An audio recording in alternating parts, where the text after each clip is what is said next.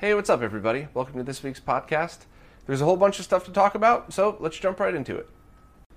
First up is a Super Game Boy clock speed mod from QWERTYmoto. The short version is that Super Game Boys run at a different clock speed than the original Game Boy and the Super Game Boy 2, so the experience isn't perfectly accurate to the original. So QWERTYmoto came up with a board that's a much easier method than people have had before to mod that so that you get the proper speed.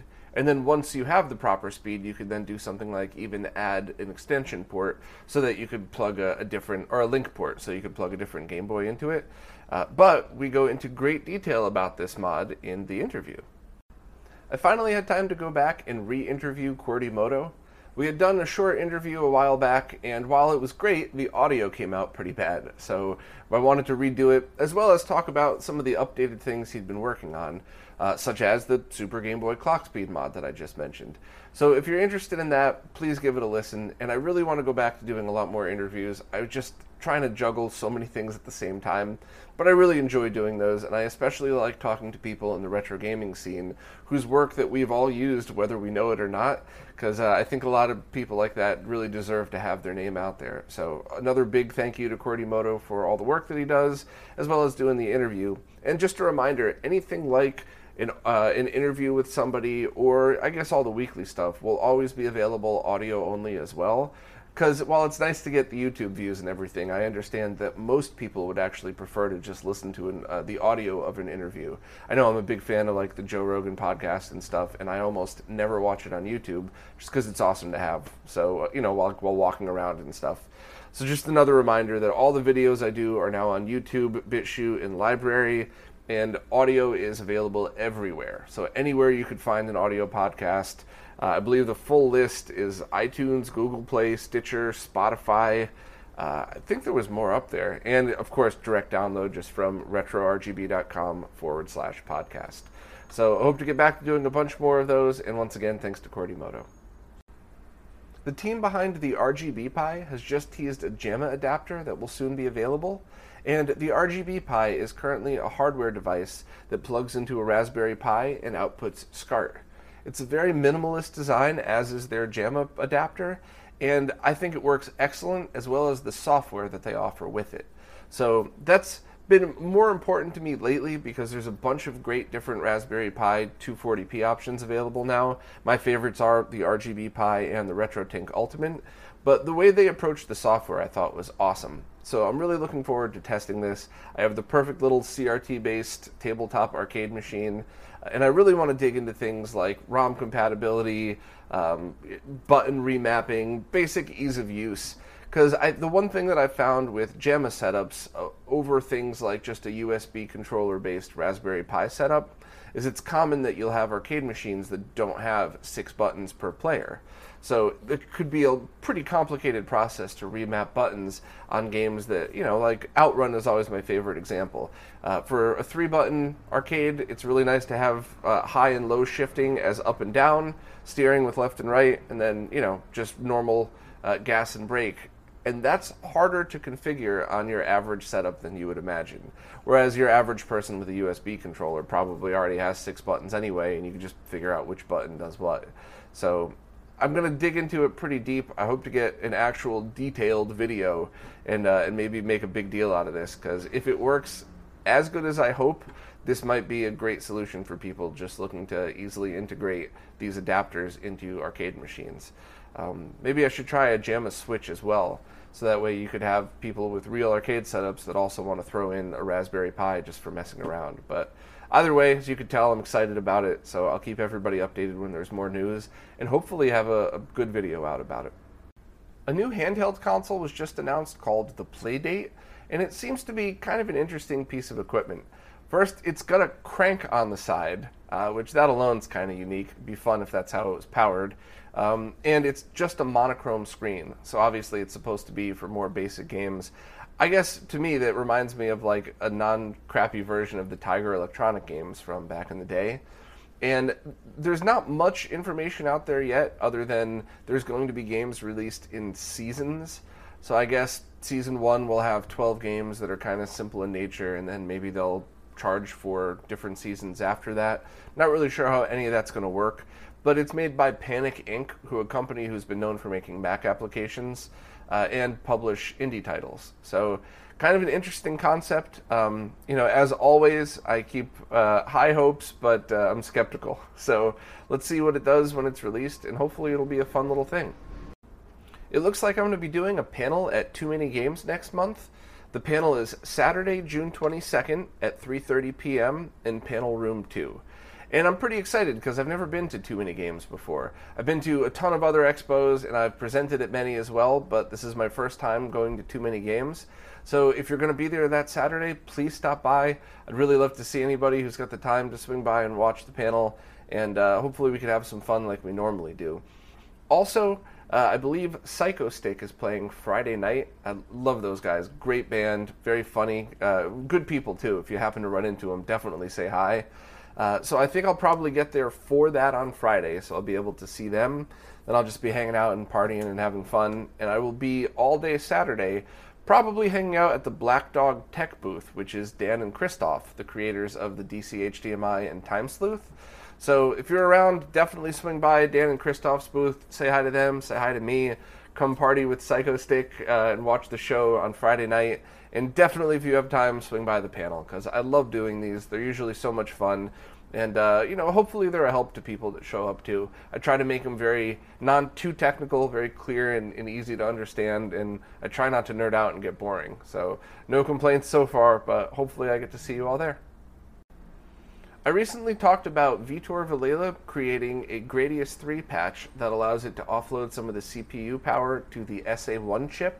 And that patch alone was a pretty amazing feat because it allowed you to remove a lot of the terrible slowdown from Gradius 3, as well as use it on real hardware with the SD to SNES. But there was some conversations going on if that could actually be done on a real cartridge. So Voltar took an adapter board designed by the real Phoenix and was able to do exactly that. He took a donor cart, which I believe was PGA Tour 96, which aren't too terribly expensive. They're still reasonably priced, and used this adapter board to put a ROM of Gradius 3 on it, and it seems to work perfect. So stuff like this is really exciting. I mean, you're taking stuff that people thought was absolutely impossible and making it awesome. And in fact, you could actually look back and probably could have done this in 96 if some people had the ability to re-release a game like that. So it was obviously unfeasible back then to do something, but it's awesome that we get to do something like this today. So thank you to everybody involved in this, to Vitor, to the real Phoenix, to Voltar. It's just so cool that we have the ability to do stuff these days. A Japanese company called Columbus Circle has just announced a plug-and-play HDMI board for the PC Engine for $35 to be released in August. So I think it's a good idea to have extremely low expectations for a device like this.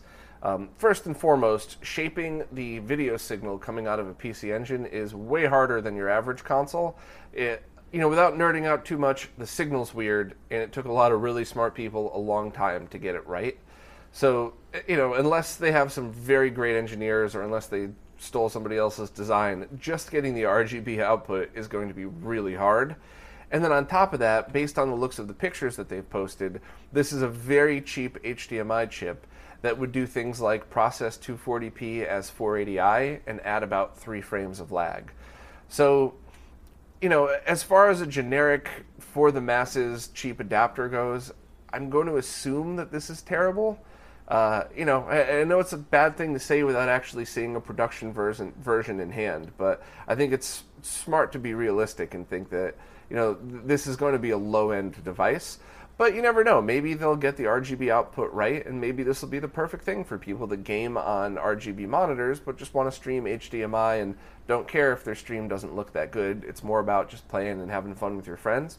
Hey, by all means, go for it, There could be a use for all these. It's just, it's sad to me that there isn't a very cheap, just basic plug-and-play device yet that works. All the ones I've seen have been garbage. I did that PC Engine in 2019 video that talked about all the solutions available today, and there are some inexpensive solutions that work amazing, but I wouldn't call them cheap still. They're $50 and over total, I believe. And the only one cheap plug-and-play solution out there is that knockoff adapter, which I can't remember if I've talked about this before, but the person selling that actually commented on that video. I pinned it to the top so no one misses it. But in that comment, admitted it was a knockoff of the DB graphics booster, admitted that there were many versions sold, admitted that there's no way to tell who got what version, and then said they're not sure if any were bad, but I'm sure everything's fine. Not true. The version I got was terrible. The capacitors were backwards on one, another one was built wrong. So it's just kind of funny to see the attitude of people that sell some of these cheap knockoff devices. They obviously don't care at all, and they're just mad when people tell the truth on why you shouldn't buy them. I hope this device isn't like that. I hope they're at least honest and say, if the chip looks like the one that's on there, I hope they say, hey, it's got RGB output and HDMI is a bonus, whatever, we threw it in. That's cool, but I guess we'll see. So I guess I'll end it now so I don't ramble anymore, but keep your expectations in check with stuff like this. I recently had a chance to demo the M-Cable Gaming Edition and see if it added any lag, and a lot of people seem to misunderstand the entire purpose of the video. So to skip to the end, it doesn't add lag. Therefore, in my personal opinion, it won't ruin your experience. Everything else based on that is preference. And I thought I was pretty clear about that, but a lot of people seem to misunderstand where I was going with this.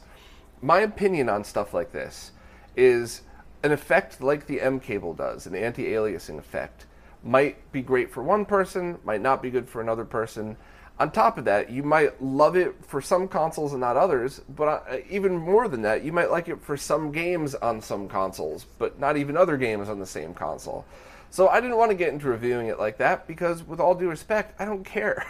I love my old 16-bit games, I love my 2D side-scroller modern games, and those you're going to want as sharp as possible, but for the most part. I wouldn't want anti-aliasing, and a lot of them 3D games that I play, I think they look fine. So I don't really care about anything like this. What I do care about is when preference starts to supersede the experience itself. And in a situation like this, if the M-Cable had added lag, then I would really want to warn people about it, because now it's not about, oh, I like this, do you like that? Now it's a hard measurement number. And it doesn't add any lag at all. I think it added like 2 or 3 milliseconds. So if you're playing on a flat screen TV, there's no way you're going to notice that. I mean, I wouldn't even think about it. I would just, in your head, just call it a zero lag solution. So go right ahead and play it if you like it, and that's pretty much it. So I think some people thought I had some kind of agenda for doing this, but I couldn't have possibly been more transparent. Hey everybody, I want to lag test this. Here's what the lag test said. Goodbye. So you can't please everybody, I guess. But my only opinion on the M-Cable, check out other people's videos. If you like the effect and it's worth spending the money on it for you, go for it, and do so confidently, knowing that it's not going to ruin your experience. Hopefully I cleared up any misconceptions with this, but yeah, it seemed like an interesting thing, just not something I would use because I don't need it. Mike Chi just posted a new video on using a RetroTink 2X with the OSSC. So for people who aren't familiar, the OSSC, the open source scan converter, does not have S-video or composite video inputs. So a lot of people were using the RetroTink 2X in pass-through mode to go from there to the OSSC and then let the OSSC do the scaling up to 5x 1080p. In the original video that I did and the tests that I did, I used an HDMI to VGA converter for this, but with Mike's findings, he found in some scenarios using an HDMI to component video converter might have actually been a better option. So if you're using this setup, you might want to check out the video. And luckily, these extra adapters are all very, very cheap. So it's not like you just bought an OSSC, you just bought a RetroTink, and now you're going to buy some other expensive thing. They're extremely cheap adapters, and I think for most people that toy around in the retro gaming world, they're things that you're going to use more than once, meaning for other situations. I use all of my adapters constantly for all the testing I do. So if you're looking to go from S-video or composite into an OSSC, check this out and see if this is a better solution for you. Extremis has been continuing to work on the Game Boy interface software, and the past month or so has brought some new changes to the Standard Edition as well as the Speedrunning Edition. but has also done a bunch of updates on the main Game Boy interface wiki that really detail things like Game Boy Advance as a controller, how to launch it through different methods, the Game Boy Advance ROM dumper, and all that stuff. So if you were having problems figuring out certain things in the software, which not all of it was very intuitive, some of it I did have trouble with every now and then, this is probably a great way to start. So thanks to Extrems for always keeping this thing up to date and making a great way to play all these games in RGB. And if you're interested, just check out the link for all of the specific details in case any of these new updates are something that applies directly to your setup.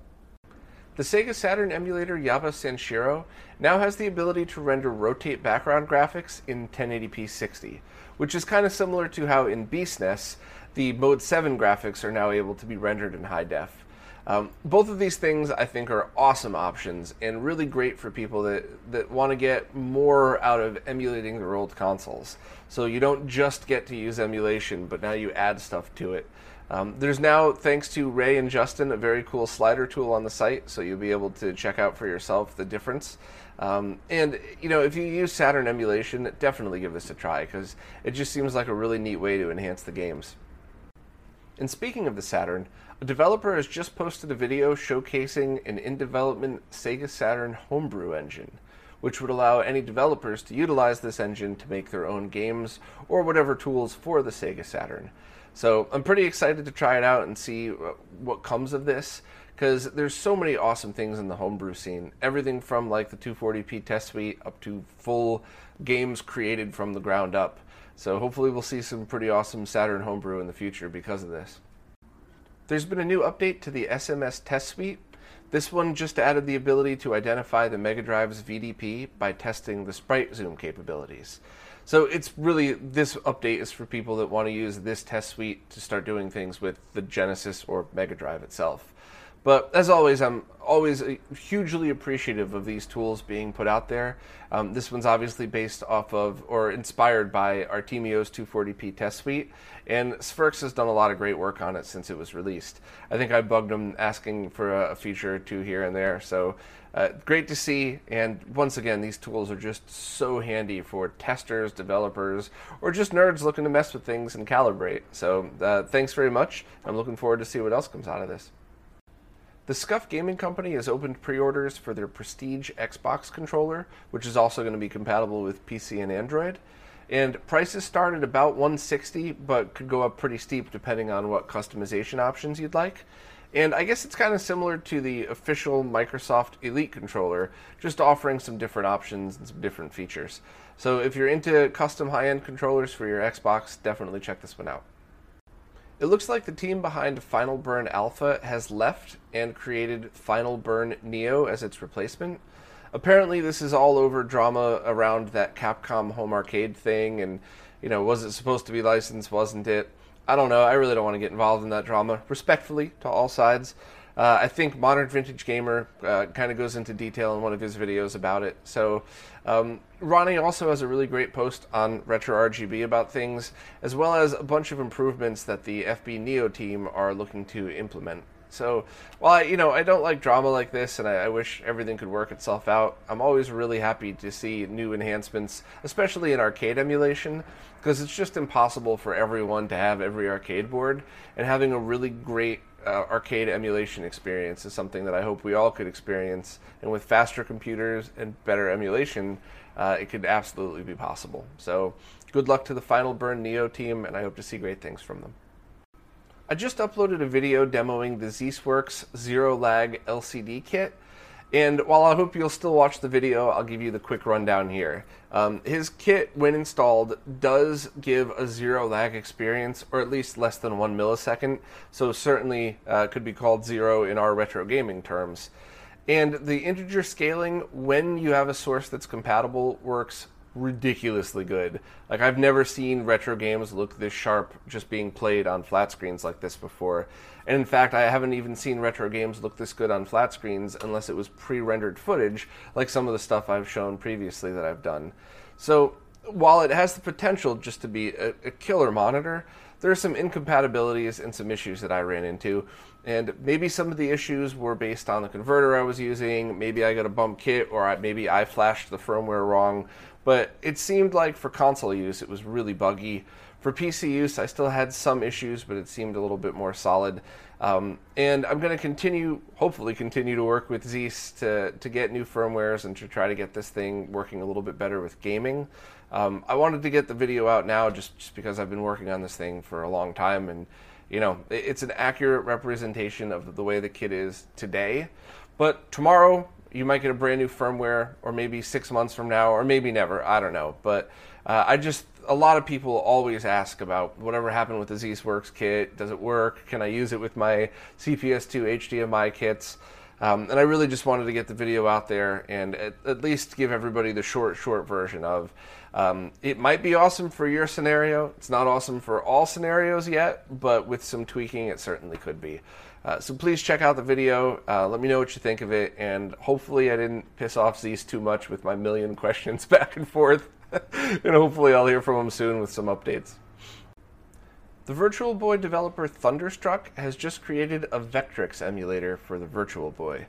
It runs very slow at the moment, but has the potential for optimization, and would be a pretty neat way to experience Vectrix games.